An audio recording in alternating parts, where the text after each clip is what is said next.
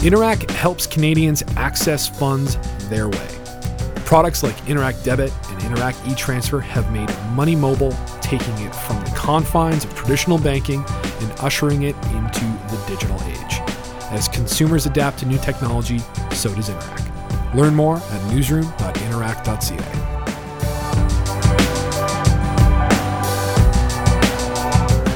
Hello everyone and welcome to Quality Content on the 2020 Network presented by Interac. I'm your host, Alex Paterson. It has almost been 1 year since Canadian broadcast icon Rick Mercer signed off from his celebrated comedy show, The Mercer Report. And in that time, Rick has been busy. He's released and promoted his latest book, Final Report. He's spoken at events across the country, boosted charities and social causes he's long been passionate about, and even occasionally weighed in on the state of Canadian politics. But if you're like me, you probably miss having Rick on your TV set every week. A lot of Canadians, I suspect, feel a special kind of attachment to Rick and his unique brand of comedy. That trademark acerbic wit paired with his eternal optimism made viewers feel a little closer to the best version of Canada.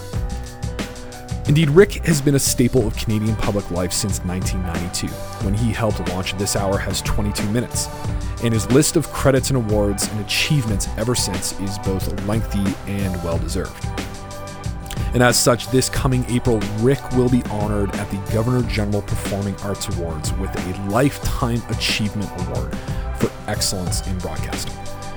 And so today on the show, Rick helped me kick off the first in a series of interviews I will be doing with some of this year's GG recipients, which will be airing between now and April 27th.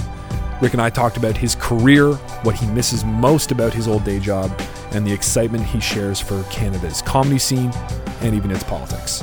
I think you'll enjoy it. And joining me on the line from Toronto, it's Rick Mercer. Rick, hi. Hello, how are you? I'm very good. And I'm very excited to be talking to you today. I'm excited to be on the line with you. So the reason that you are on the line is that you are receiving an award. You are going to be receiving the Lifetime Artistic Achievement Award at this year's Governor General Performing Arts Awards. I know. And so first off, congratulations. Thank you very much. I think lots of people join me in that congrats to you because I think they miss you. It's been a bit since you've been on the air. You've been on the book tour circuit. But I think I wouldn't be remiss in asking, what have you been up to these days? Well, it's been a really interesting period of time. I had the book, and I did go out on a book tour. And I've had books in the past, but I've never been able to go out and support a book because I was always doing the TV show. And the book tour was great because it allowed me to go out and just meet folks, which was fantastic. And spend some time with people who were obviously fans of the show and were familiar with the show, and that was a really rewarding experience. The book did well enough that they want new material for the paperback, which is the next step in the book world. So I'm writing that, and I'm on the road. I have an act that I do in theaters or at, functions and stuff. And so I'm on the road doing that. And recently I've been doing a lot of things that I never had the chance to do. Like I'm doing open mic nights, which I've never done in my entire life. You're doing open mic nights. That's fascinating. That's incredible. It's because I've dabbled in stand-up in my life, but I was I came from theater doing one-man shows. So obviously, I consider myself a first cousin or a second cousin of stand-up comedians, and even though I've stood there and told jokes before, but I want to kind of explore more traditional stand-up, I guess. I don't even know if that's a term. So yeah, I've been kind of what comedians say, working out. So that's interesting, and writing different things. The Mercer Report was a great, I never complained once. It was the best job in the world, but it was all-encompassing. So if I ever had an idea or a notion to do anything else, I couldn't. I could barely go to lunch, let alone entertain the notion of working with someone else on a screenplay or on another idea of any sort. So I now have the time to do that, and I enjoy it. There's not a lot I can talk about because I've never liked being one of those people who says, I'm working on a novel, and then 10 years later, you're like, well, where's the novel, dude? I've only ever really talked about anything I've done until it's ready to be seen or produced or whatever. And so there's not a lot I can say, but it's been a really interesting creative period. I've had a good time. And so are you putting our listeners on notice that you may pop up at a local open mic night? Should they be at one? No. No? Okay, all right. Well, no, I don't really know. It's kind of like I'm working with this fellow, Greg Eckler, who's a great stand-up comedian, but also a great comedy writer, and he worked with me on the Mercer Report for the last 10 years, easy or more, and he's kind of like the coach in the original Rocky movie.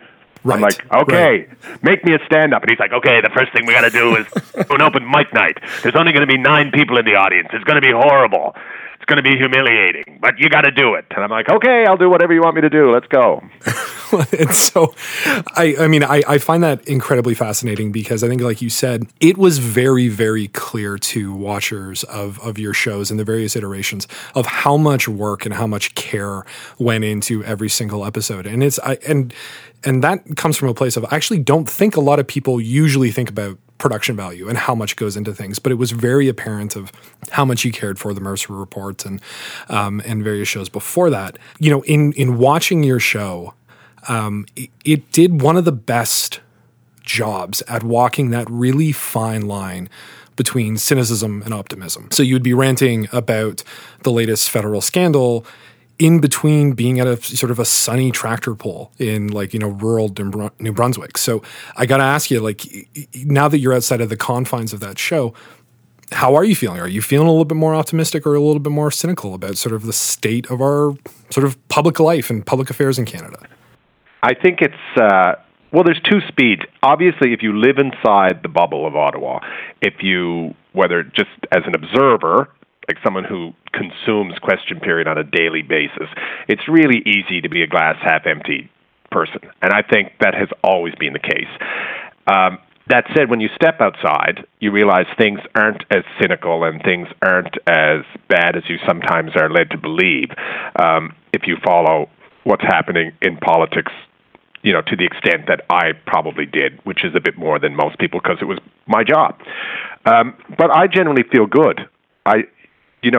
Politicians, it's like, politicians don't create jobs, and politicians don't set the agenda, and politicians don't set the mood of the country. And I think by and large, things are good. I could also talk about the flip side, and what makes me pessimistic about the country as well. Pessimistic guy. I think any problems we have can be solved. Any problems we have can be worked through. That said, there's some pretty big problems. So if that's the case, and I don't disagree with you, what's your media diet like then? Because I know for myself, without you on the air, I feel like there's a bit of a gap in that genre of commentary, analysis, and satire. Well, this is a tricky question because I always felt, and maybe I realize this in hindsight now, but one of the great things for me personally about doing the show was that I had a broad audience. And we had a substantial audience. Now, it's really hard to find a substantial audience on network television now. If you look at the numbers that I had, say, 8 years ago, they're astronomical compared to what shows are getting today. That's not because my show is better. That's just because the audience is becoming so, they're just not, everyone's not tuning into the same thing. But one of the great luxuries of doing a rant or doing a commentary when you have a large audience is that there's people from a broad spectrum of opinions and different ideologies listening to you, which is great because I think more and more now, everyone who's in my business, the opinion business, they're in an echo chamber. They're talking to people who probably already agree with them to begin with, and they've made the decision to watch you because they agree with you. And they don't get any feedback ever from anyone who's like, well, right. I don't think that, because people are just kind of cherry picking their content to reflect back the views they already have, if that makes any sense. No, it makes total sense. And I almost wonder, not that I'm asking you to start from scratch and get back into the ring, but if you were to, start a show like yours or an endeavor like yours today, in the social media environment that we're in the sort of that fragmented, media delivery mechanism that we sort of deal with, like the sort of the breaking up of the monoculture. Where would you start? Like what are sort of the foundational pieces that you would need to install in order to make sure that you're producing a quality product? Well, it would always start with the writing. So I would always do no matter what kind of show I was creating, I would always want to work with people that I think are phenomenal writers. I think it all starts there. And I would look for a variety of opinions. I'm old-fashioned, so whatever project that I think about, I always think about, in a very analog way. I think, I'll do a TV show. Now, if you talk to a 20-year-old today, they probably, that would be 10th on their list because they wouldn't even think of that as a format. But I'm still of an era where I go, it will be a network television show, and it will be on the CTV or on the CBC. And I guess the new generation will do it on their iPhone and somehow find an audience. I think that you're right. I think we often tend to estimate the delivery mechanism's role. I think it's good to sort of go back to like fundamentals. So like you said, good writing, surrounding yourself with good people. Is there anything that you would pass along to sort of that next generation of people who are content creators, regardless of how they're producing it? Well, I would think the advice that I give to any young person or any person, I guess, who wants to get in the business of creating content is to start creating content. It's amazing how many people consider themselves content creators, but they actually don't create content. They're just sitting around waiting for someone to give them the resources or the permission or whatever to create content. But practice makes perfect. That may be like an old adage, but if you want to create content as a writer, you have to write nonstop, and if you want to create content as someone who's doing opinion-based commentary, then you have to do that nonstop, and not a lot of people do that. I mean, how many people create the platform and then it disappears? Like whatever show they're creating, whether it's a podcast or whether it's a blog or whether it's whatever type of content they're creating, it just starts to wither and disappear. And what started out as daily then becomes once a week and then becomes once a month and then eventually just disappears. I mean, I can tell you from our experience here building the 2020 network, it is a grind. You actually have to show up every single day. All the time. So I'm going to read a list of awards and achievements that you have very rightfully been feted with. Yes, I'm doing this. No, don't do that. That's ridiculous. I think I will say though that it's incredibly impressive. You're a member of the Order of Canada. You've got the Queen's Diamond Jubilee. I could go on and on and on. But you are being given the Governor General's Performing Arts Awards, as I said, for your lifetime artistic achievement. First off, what does this particular award mean to you? Well, it's obviously incredibly flattering. It also comes as a shock, and I think that anyone in my situation, it probably should come as a shock because I feel like I started yesterday. Obviously, I didn't. I've got 25, 26 years of work under my belt, but it still does seem like yesterday. So when you think that way, it comes as a shock that someone suggests that you have a body of work that should be honored by saying lifetime achievement. Obviously, I also think, hopefully I'm just halfway through. I'd like to do another 50. But yeah, I'm obviously incredibly flattered. It is shocking, but not as shocking as say I was 35. That would be really weird, and you'd think, okay, it's totally rigged. So I'm just at that point, I guess, in my life where I think, I'm close to getting the discount at Shoppers Drug Mart. I guess that this could happen, that I would get a Lifetime Achievement Award in any field. and instead of presenting a card, you actually bring the award with you. I think that's how those discounts work. That's how it works. Yes, yeah. But you're obviously very humble. You're very uncomfortable with me bringing up other awards and it's not that I'm humble. It's just not necessary. I mean, what a damning indictment. I didn't say no to any of them. I mean, like, come on. Let's not be hasty. What a damning indictment of my question list. Well, okay. So, I mean, I think then sort of looking forward, so assuming that this is not the cap on the career, but a very nice sort of step along the way. It could be the cap. I mean, there could be nothing after this. There could be 7 people in a room. I highly doubt that. But I mean, as you reflect on your career in broadcasting and comedy, sure. I wonder what you make of the state of Canadian comedy today. There's great Canadian comedy right now. The Baroness von sketch show is brilliant. I mean, they're brilliant, and they're going to be recognized all over the world because we live in a time now that if you produce your show in Canada, it just doesn't live in Canada. It does cross borders. And, I never really worked in a form of comedy that crossed borders because so much of my material was topical and also, about uniquely Canadian events that you would have to be living in Canada and paying attention to Canada in order to understand. But, most comedy's not like that. And most comedy mines universal experiences. And if you look at Baroness show, that's an incredible show. That's going to be alive forever. The legacy is going to be tremendous. It's going to be as big as anything that ever came out of Canada, I think, in the long term. And I think they're brilliant. So, and I think there's lots of stuff like that. Like if you look at Schitt's Creek, that's another example of what a story that is. Like what an incredible force that show is. Yeah, and it makes me so excited and proud of the public broadcaster, but comedy in general, when I see, because, Emily Hampshire, who's on that show, was on a show that I did called Made in Canada years ago. So Emily's a friend of mine, and I follow her on Instagram, along with, a million other people. But, they go and do Schitt's Creek Live, and they're doing, selling out big theaters all across America. It's very exciting, but it's a homegrown product. It's the state of comedy is alive and well. I think a lot of this generation of comedians, a younger generation, aren't as interested in doing comedy about politics that perhaps I was, but that's okay too.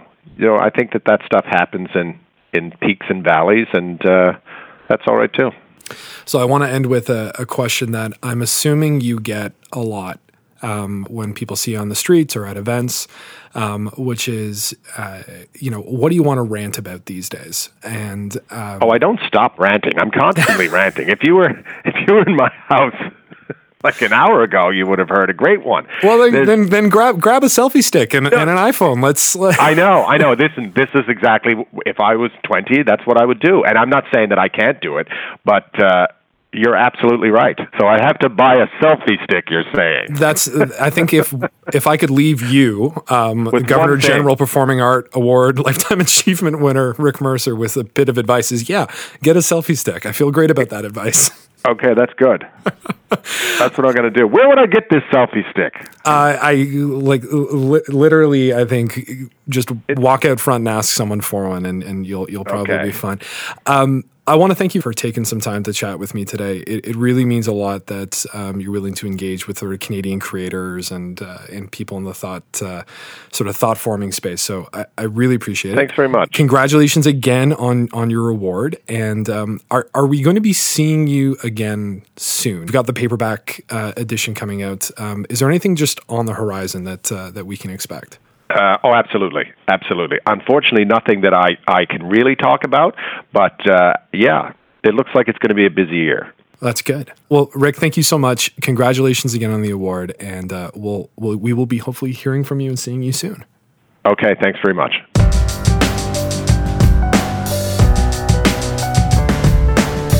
Quality Content is hosted by me, Alex Paterson, and my producer today was Sarah Turnbull.